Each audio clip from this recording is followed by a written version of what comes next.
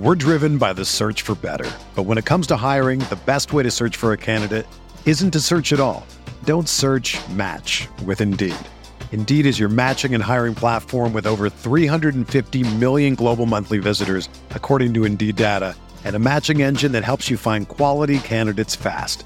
Ditch the busy work. Use Indeed for scheduling, screening, and messaging so you can connect with candidates faster. Leveraging over 140 million qualifications and preferences every day, Indeed's matching engine is constantly learning from your preferences, so the more you use Indeed, the better it gets. Join more than 3.5 million businesses worldwide that use Indeed to hire great talent fast. And listeners of this show will get a $75 sponsored job credit to get your jobs more visibility at Indeed.com/Blue Wire. Just go to Indeed.com/Blue Wire right now and support our show by saying that you heard about Indeed on this podcast. That's Indeed.com/Blue Wire. Terms and conditions apply. Need to hire? You need Indeed. Support for this podcast comes from U.S. Bank. When it's time for a new credit card, the best ones do way more than just buy stuff. And that's why U.S. Bank offers credit cards that make every day more rewarding. Earn cash back, score points when you shop, dine out, travel, or binge watch, or get a low intro APR. U.S. Bank credit cards were designed to fit your lifestyle. So make every day more rewarding and check out usbank.com/credit card. U.S. Bank credit cards are issued by U.S. Bank National Association ND. Some restrictions may apply. Member FDIC.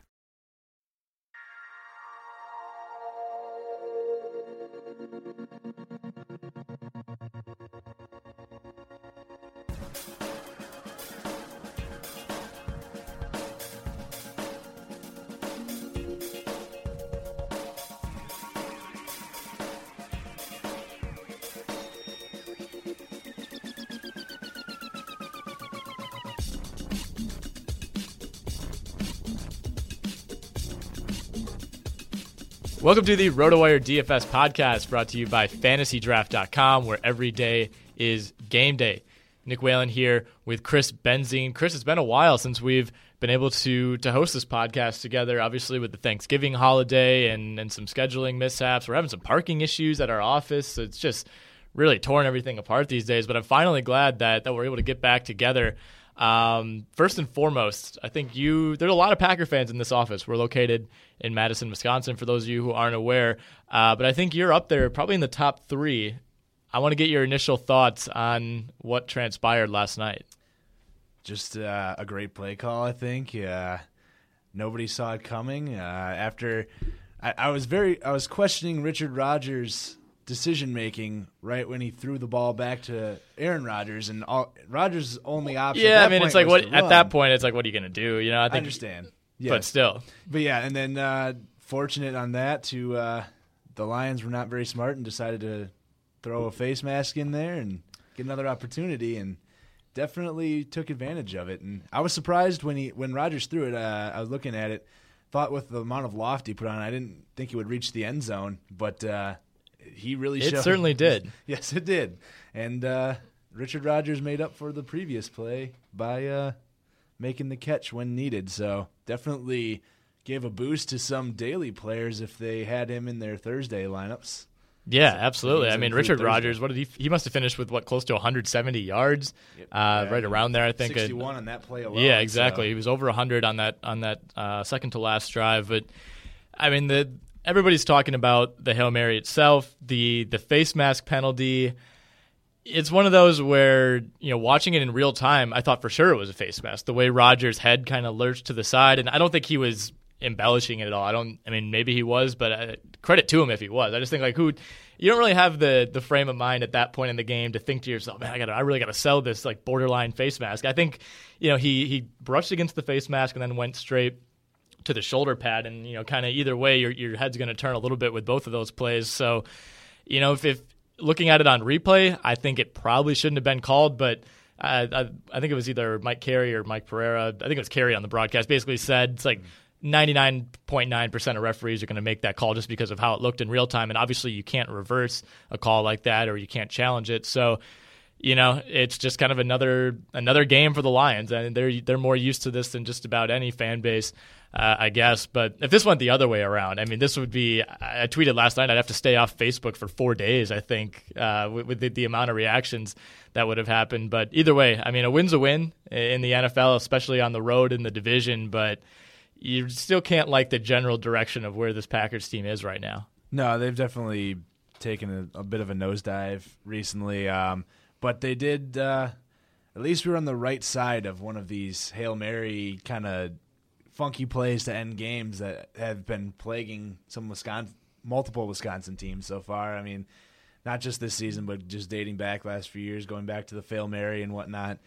It's been rough for those kind of plays, and finally we actually had one of these games going our way, and then maybe, who knows, maybe this will be the turning point for the season.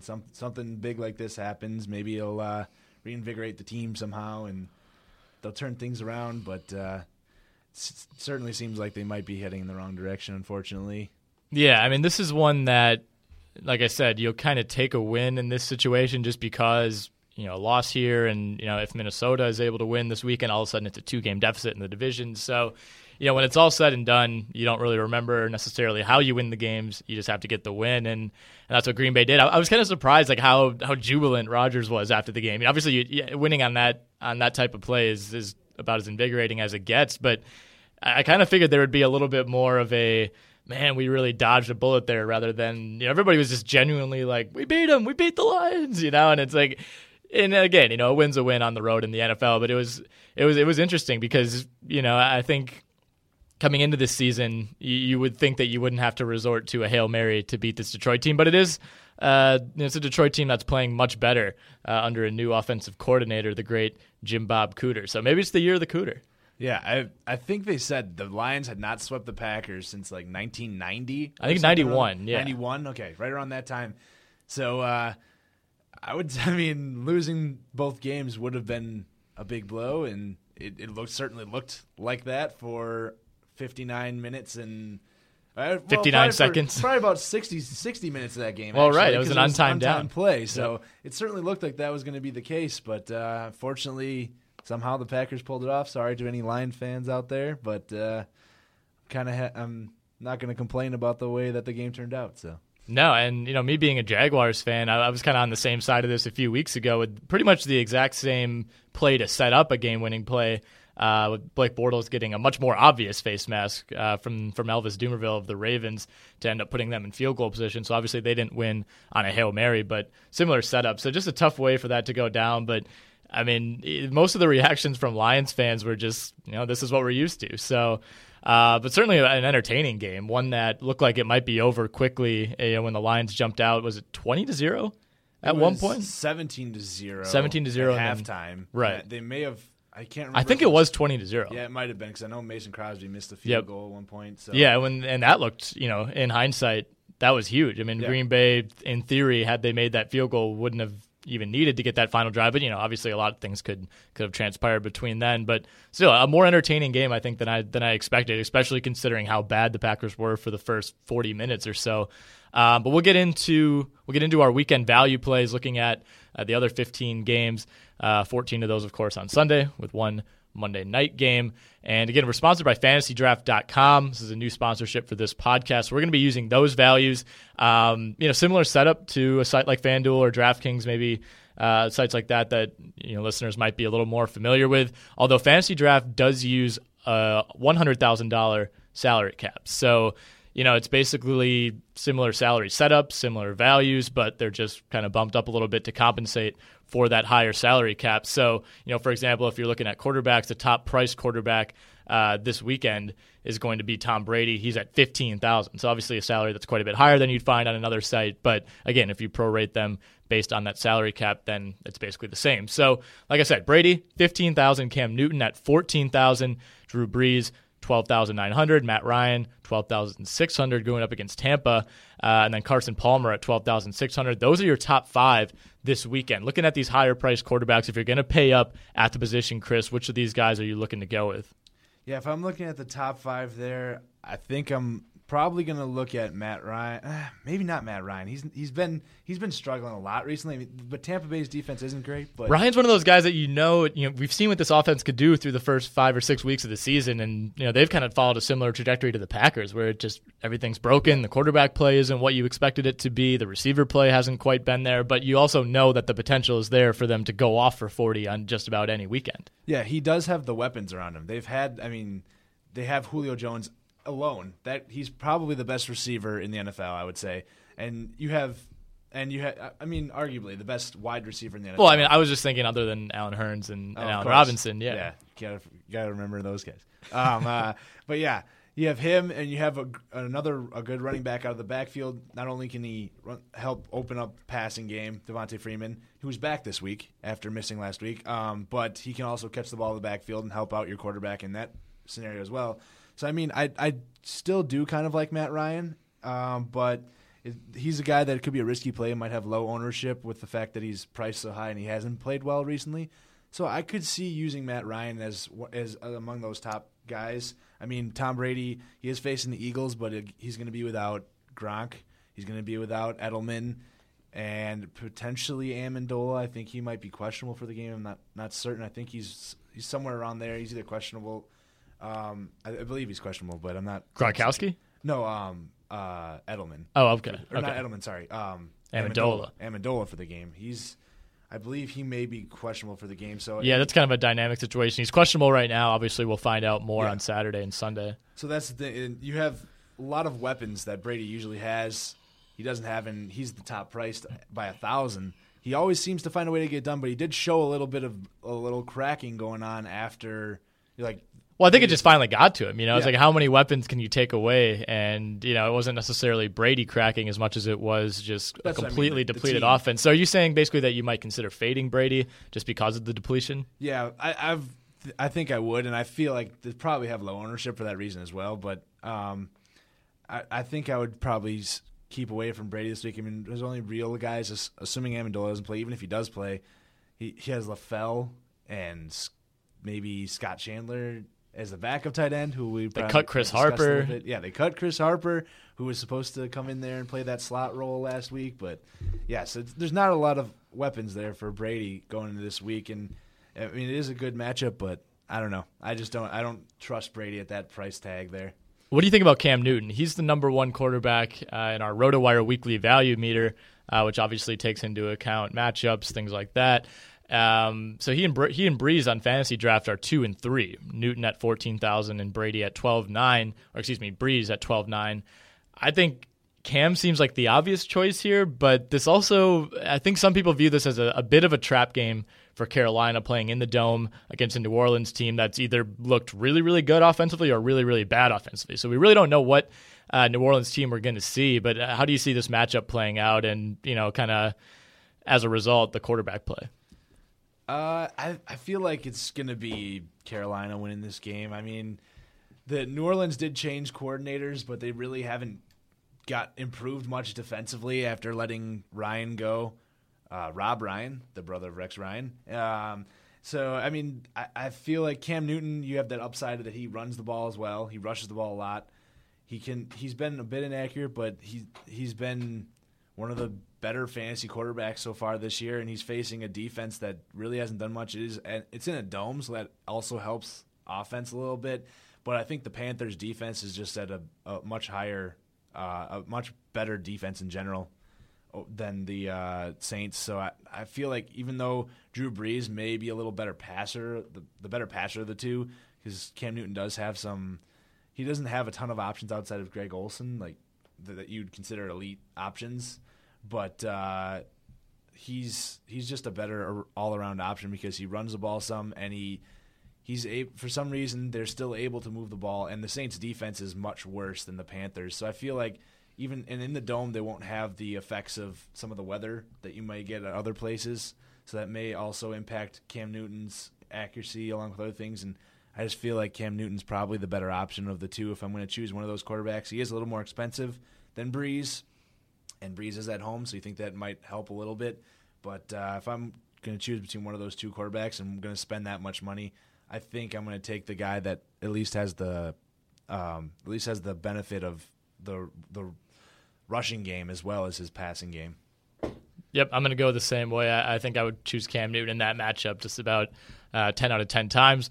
Looking down the board, if you want to save a little bit more at the QB position, maybe stock up at running back or receiver, what do you think about Kirk Cousins? This is a Dallas team that, whether Jerry Jones wants to admit it or not, is pretty much out of it, even though the NFC East has pretty much given them every opportunity to stay in the race. They're only 2 games out, but with Tony Romo out for the year and this defense obviously struggling, I think Kirk Cousins could go. I don't know. You look at guys in this price range, and it's so hard to trust just about any of them. But Kirk Cousins, I think, has probably the highest potential of guys in this range. Looking at Tyrod Taylor, Alex Smith, Cutler, whoever ends up starting for Philly this weekend. Yeah, I think Cousins is the guy that you look at that can maybe go for 3 or 4 touchdowns. I mean, yeah, he does have some nice weapons around him. He got Deshaun Jackson back a few weeks ago, and he's been able to hook up with him a couple times for some deep balls. He's got Jordan Reed still. He also has Pierre Garçon, so he has some nice options to throw to around him. And like you said, now that Dallas is without Romo again, that offense is probably not going to be on the field too often, which will lead to more Kirk Cousins, just him being on the field more often. So definitely some longer drives potentially, and the defense of Dallas is nothing special. So I could see Kirk Cousins, especially at that price range, like you mentioned. If you're looking for a guy that's a little cheaper, he could be a nice option. And another guy that I like that I was highlighting is Matt Hasselbeck at 10.5 potentially. He's playing a Steelers defense that's allowing 283 yards passing per game, third to last in the league, just ahead of New Orleans and the Giants. So Hasselbeck, you may not think. I mean, you think 40-year-old quarterback, think Peyton Manning potentially, like not much going on, but he's been able to keep it together, and he's actually been the Indianapolis offense has improved a little bit under Hasselbeck. I believe he threw over 300 yards in his last game. I think he threw for a couple touchdowns as well. He threw for 315 yards and 2 touchdowns against Tampa last week. He has, I think another good matchup this week with the Steelers, like I mentioned, giving up a lot of passing yards. He has some nice weapons again, too. And I think if you're looking at another guy there to potentially go with, I think him and who you mentioned before with Kirk Cousins, I think those are 2 of the good options around that 10,000 price range to go with if you're looking for a nice quarterback that you can put in there under not spend top dollar. Yeah, absolutely. I think Andy Dalton at 12,100 going up against the Browns is a great option. Like you said, Hasselbeck against that Pittsburgh defense. Looking at the running back position, Thomas Rawls is a guy that I continue to like, and he's still not really priced as an elite running back. Obviously, he hasn't really proven himself to be in that range, but he's also shown that he's capable of putting up those kind of numbers. He's at 10,100 this week, although he does go up against a pretty tough Minnesota defense. Yeah, I mean, that's the question is he going to be able to continue putting up big numbers against the defense? But the one thing is Marshawn Lynch, he did catch the ball in the backfield some, but I think Rawls is probably a little better in that aspect of the game, and that definitely helps when you're playing a full-point PPR, such as Fantasy Draft. They have the full-point PPR format. So he's a guy that'll help on both fronts there. And he's been very good since taking over for Lynch. He's rushed for over 100 yards multiple times. He had over 200 a couple weeks ago. Yeah, over 200 a couple weeks ago. Only had 81 last week against Pittsburgh, so it's a bit down. But he still had 81 yards and a touchdown. That's still a pretty nice output. And he's a guy he can catch the ball in the backfield. And if that Seattle O-line can hold up, he can.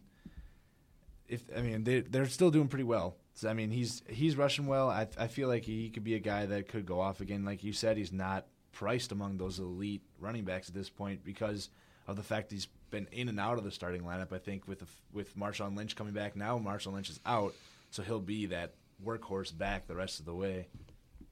How about we look at the Cincinnati Bengals? They've been running a 2 running back system, and it's actually worked out pretty well. A lot of teams seem to run these 2-back systems out of necessity. They seem to do it a little bit out of luxury. Gio Bernard and Jeremy Hill. Hill's at 9,400, Bernard at 8,800 on Fantasy Draft. This is a question that I've posed to you in the past. I pose it to Derek Van Riper on our podcast every week. is there a guy that you can trust? You know, it's one of those situations where they've both been productive, but you also don't want to have to choose between both. Is there any situation in which you would try to start them both, or do you think that kind of limits the upside just because obviously they're going to be splitting carries? I mean, you could get production out of both, but Jeremy Hill, I think, is a little more touchdown dependent than Bernard, because Bernard has a little more receiving ability, so you can get some points in the receiving game that Hill generally doesn't get as much. So you can at least get some more from Bernard in that regard. But Hill is their goal line back, so there is potential to start the two. You could do it, but it seems more than it's more likely than not that both of them probably won't go off. Like, you're not going to get huge points from both. So if you're going to go with one of the two backs, I feel like you can only go with one of them. And I mean, the Bengals could be scoring a fair amount of points. They are without one of their big goal line targets with Tyler Eifert, who's doubtful for the game. So if he doesn't play, that's one of the big red zone targets that could be gone, and it could lead to more rushes for Jeremy Hill in the red zone. So if that's the case with Eifert out, I might be willing to take a chance on Jeremy Hill because of that. But I mean, he's at 9,400, so I mean he's sitting around the price of a Danny Woodhead, of Latavius Murray, T.J. Yeldon. So there's some guys there that are actually like workhorse backs. So there may be other guys that you might want around that price range, but a guy that he could score a touchdown or two and be a sneaky play that would probably be have low ownership as well because of the fact that he's going to be splitting carries with Gio Bernard, as you mentioned. How about another team that matched up with Cincinnati recently and beat them at home was Arizona. David Johnson, he's priced at $6,700. Chris Johnson on IR. They have Andre Ellington, but he's been used as kind of more of a utility back, a guy who catches some passes. They split out every now and then. Not really the true three-down back that you necessarily want in fantasy. Is David Johnson, again, at $6,700, a better value than Ellington? Yeah, I think last I knew, Ellington also had an injury of his own, so I think he missed practice again yesterday, so he might be in line to miss the game as well. And if that's the case, I would definitely... Oh, sure enough, he actually has been ruled out just within the last couple minutes. There we go. So now that Andre Ellington's out, I mean, David Johnson at 6,700, like you said, that could be a big play because they're without both Chris Johnson and without Andre Ellington, making David Johnson the workhorse back this week, and he has the ability to catch the ball. That's what he's been doing, but he'll also be getting carries now, and especially at that price tag. I mean, the matchup, Arizona has – who did you say that Arizona's playing again this week? Arizona has St. Louis. Okay, St. Louis, they have a decent defense, but I mean, if you're looking for a back that's pretty cheap, he's probably one of the best options that's going to be available, given the amount, the offense he's in, and the price tag he's at, and the amount of production, the volume he's going to receive. He's probably one of the top options, but you keep in mind that he'll probably also have pretty high ownership considering all of those variables that are working in his favor this week.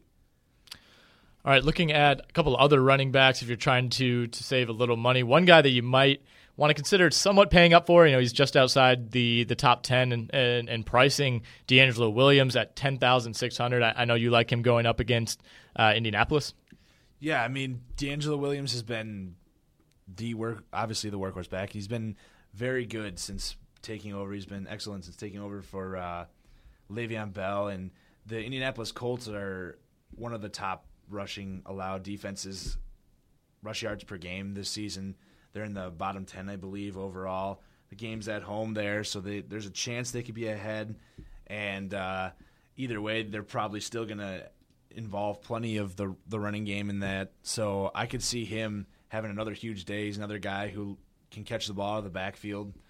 And he's a guy that I just really like. I picked him up in my season-long leagues. I've picked him multiple times in daily formats as well. And he's just a guy that I think any week he can have a big, much like Le'Veon Bell, he's not necessarily going to perform on a weekly basis as well as you would have with Le'Veon Bell, but he's still in that same offense. And there's a reason Le'Veon Bell is putting up big weeks every week, was partially because of the offense around him. And that's still the same offense, even with D'Angelo Williams in there. And it's not a dramatic drop off in talent. It is obviously a fair drop off, but DeAngelo Williams still knows how to get it done, even though he is a veteran. But this is the first time he's been the lone back. He was always in Carolina, splitting carries with Jonathan Stewart his whole career. He was supposed to be the backup to Le'Veon Bell, but now that he's got the full carry, he's shown that he's been able to produce when given the opportunity. Yeah, and he's finally being priced appropriately. So we'll get into receivers and tight ends in a minute. Just a quick word from our sponsor, again, FantasyDraft.com. Flexible lineup format, as we've talked about, gives you the freedom to choose players you love to watch. Larger payout zone means more chances for you to win. At least 25% win in their largest guaranteed contest. More of a level playing field than some other daily sites. Don't have to worry about competing against the same player hundreds of times. Never more than 20 entries per user in any contest. So you're basically putting yourself in the best position to win on Fantasy Draft. Great value in these contests. And more of your entry fees go directly to the payout zone as opposed to to kind of going to feed the other sites themselves. So if you head on over to FantasyDraft.com today, you can find out more about how they put players first because they do set that low salary cap. Again, FantasyDraft.com, where every day is game day. Marquise Lee is a receiver that I want to start off our discussion with at the position. No Allen Hurns, a guy who had a 7-game touchdown streak for Jacksonville earlier this season. They do have Allen Robinson. Of course, he's the number one guy there, but without Allen Hurns, this is a passing game that's been surprisingly productive considering this is a 4-win team heading into week 13. Again, Robinson's going to be the top target. Julius Thomas figures to absorb a few of Hurns' targets, but I think Marquise Lee is the guy who's minimum priced on Fantasy Draft and is probably minimum priced at most sites, and if not minimum, just above. I think he's a guy you could target as a tournament play for sure. Maybe not somebody you can rely upon, but I think there's potential here for 6 or 7 targets, maybe a touchdown. Basically, he's going to be the third option, I think, on Sunday. Yeah, I mean, generally you don't want to trust those USC receivers like I've failed to do. I definitely trusted one when I took Nelson Aguilar at the beginning of the season. Generally, you don't want to go with those USC receivers because they haven't worked out. But when you're looking at the daily format, you got to throw all that stuff out the window. Not that really means too much in the hindsight in the wide picture. But Marquise Lee, he's a decent option again this week. He's a guy that, like you said, he's going to be third in line in Jacksonville. You know them pretty well. I believe you're the Jacksonville Jaguars beat writer, correct? I am. So you should know that situation pretty well. And Marquise Lee seems to be in line to get a fair number of targets. And like you said, Bortles hasn't been too bad this season. He hasn't been too bad. I mean, he's been up and down. It's been an up and down year. If he can stay behind the line of scrimmage, I think that's going to be the big key on Sunday. Yeah, and they have a decent matchup this week. I believe. Tennessee. They're at Tennessee, second time in 2 weeks. So that's the team they knocked off on Thursday night. I guess second time in 3 weeks it'd be. It's the team they knocked off a couple Thursdays ago. Now they go to Tennessee. I mean, Tennessee generally, I think, has a little better pass defense. They do, but he's going to, like you said, the third guy there, and Hurns, he'll kind of be filling that Hurns role. So right, exactly. Hurns had that touchdown streak, like you said. So he's a guy you said may not get a huge volume of targets, but has a decent chance to score a touchdown. He's going to be touchdown dependent probably, but he has a decent chance to score that touchdown like you need, and like you said, at minimum price. That getting a touchdown is huge. There's right. Not a huge. You can spend your money elsewhere. So yeah, exactly. This is a guy, a good route runner coming out of college, a guy who's praised for his athleticism and speed. So been limited by injuries more than anything. But we'll veer away from the Jaguars talk and spare the listeners' ears here. Any other receivers that jump out to you in this player pool? If I'm looking at the player pool, I know one that I like is Sammy Watkins. If you want to pay up a little bit more. But, looking at all these receivers on Fantasy Draft, Sammy Watkins is kind of a borderline top 20, top 25 price guy here. So I think you're getting a bargain on a player who's coming off of a huge game. The problem is Buffalo goes up against a Houston defense that's pretty much been night and day since, over the last 4 or 5 weeks compared to the first 6 or 7 weeks of the season. Yeah, I mean, Houston's offense has definitely turned things around recently.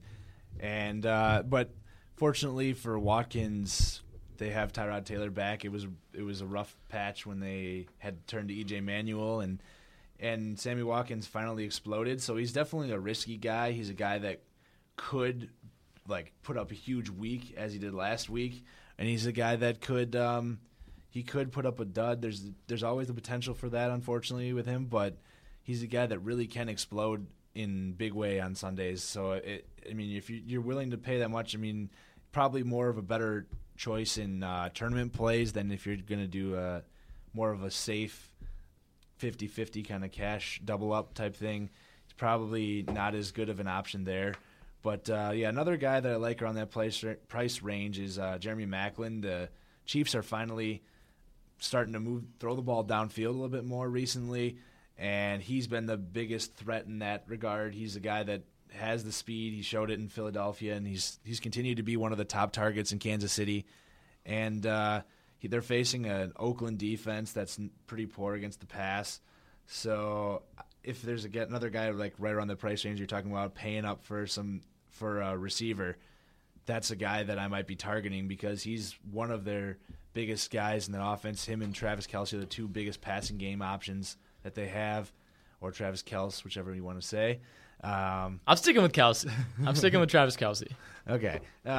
So, Maclin is really one of the biggest targets there. And if there's a guy that I want to pay up for, I think he might be one of those guys around that price range. Because as I mentioned, that Oakland defense is one of the worst in the league, fourth worst, right behind the Steelers. So if you're looking for a guy that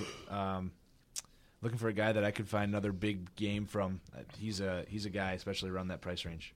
Yeah, a couple other guys I like further down. Devin Funchess at 7,300. I think he's kind of finally starting to come into his own. Doug Baldwin at 7,400. Remember, no Jimmy Graham for Seattle going forward. So I think those targets, not that he was getting a ton, but those targets are going to be redistributed a little bit more evenly. And I think Baldwin's probably the first guy in that receiving core that you look to. Moving to the tight end spot, Rob Gronkowski, still top priced on Fantasy Draft. He's 14,600, but he remains doubtful to play. We'll see how that ends up turning out. Either way, probably, even if he ends up being ruled in, and that seems improbable at this point, are you going to avoid Gronk just because of the injury concern? If he's ruled in, yeah, maybe because of the price tag that that's attached to him.